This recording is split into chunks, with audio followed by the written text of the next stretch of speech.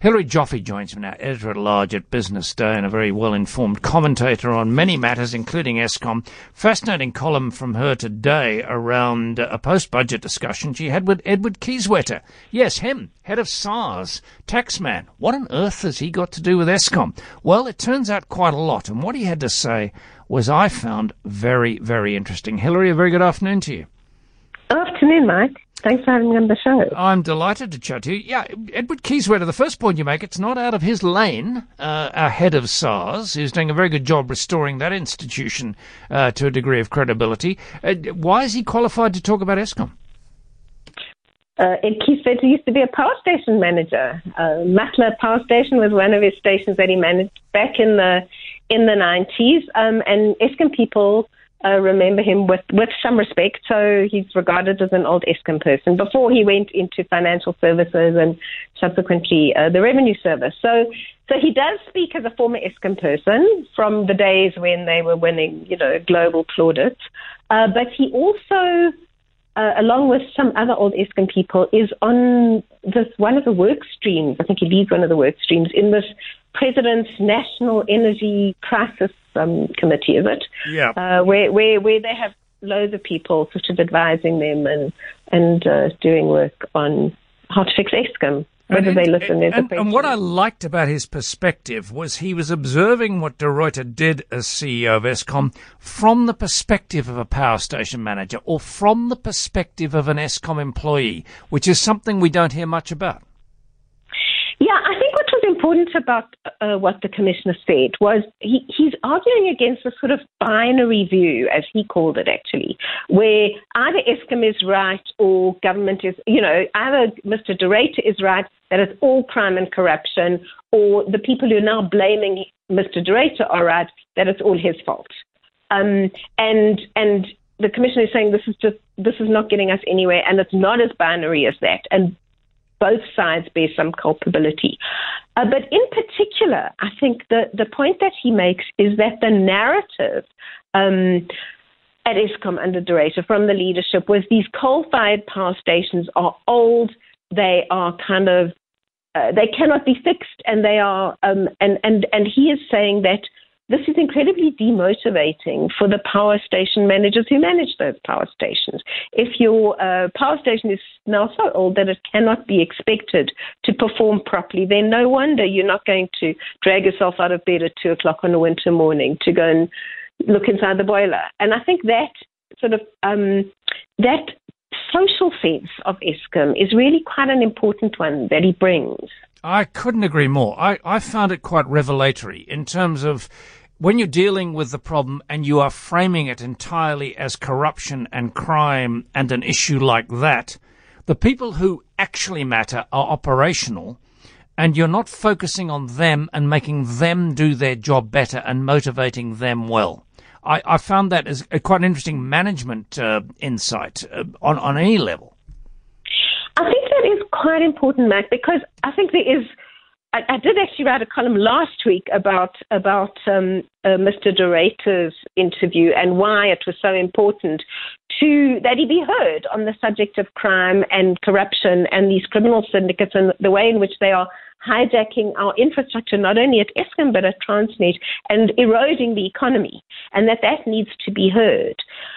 But I think what Ed Kieswetter is saying is that is not a entire explanation of why Eskom's power stations are performing so unbelievably poorly.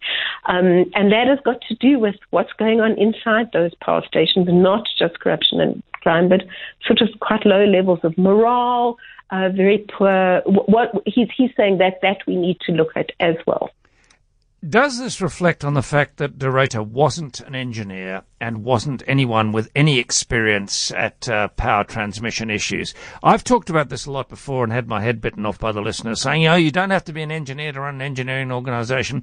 It doesn't matter as long as you're credible and conscientious and you follow management disciplines. I accept that to a degree. However, when I read this, I realise if you're not someone with considerable experience, you're going to find it hard to get buy-in from that power station manager who knows what it's really like. Is that a fair comment? I agree with your critics, Mike, actually. I come from a family of engineers, and some of them are brilliant engineers, but I wouldn't want to put them in charge of anything, really. They are engineers. So there's no guarantee that an engineer knows how to run a very large organization, very technically complex organization with several businesses, if you like, inside it, like an Eskom or a Transnet.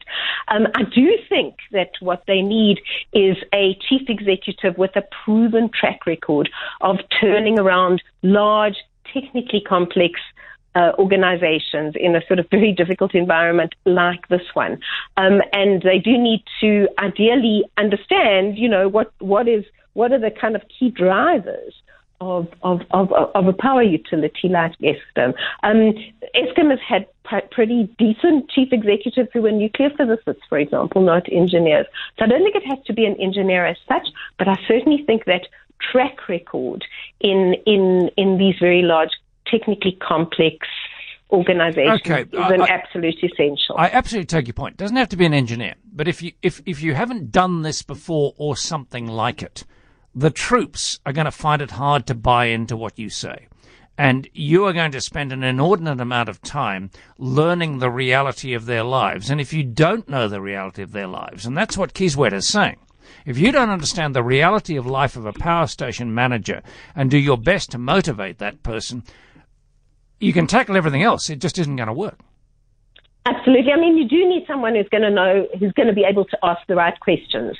They don't need to be able to run a power station themselves, but they need to ask the right questions and know what kind of performance standards you're looking for, what you can expect and what you can't expect, and when things are clearly going wrong. But so I absolutely do agree with you. And I think as we go forward to the next Eskom chief exec, I suppose why Edward Kieswetter's words matter is that, what kind of person are we going to look for? Do we need a policeman, which is what we basically do need if it's all crime and corruption, or do we need someone who really knows how to turn this organization around? But having said that, as I said in my column, nobody can manage Eskom. I mean, it is so politically fraught. It is so important to the country. It has so much interference from all levels of government that it doesn't even have the sort of really power over its own decision-making or its own resources. So you can understand why nobody really good would want to take that job. Obvious person for the job seems to be Edward Kieswetter. What did he say when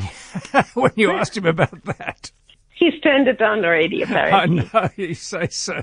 I can't say I blame him, but he seems like the kind of guy you need. He's got power station management. He's helped to turn around SARS. He seems to be comfortable at that level of government. He does sound like the ideal person.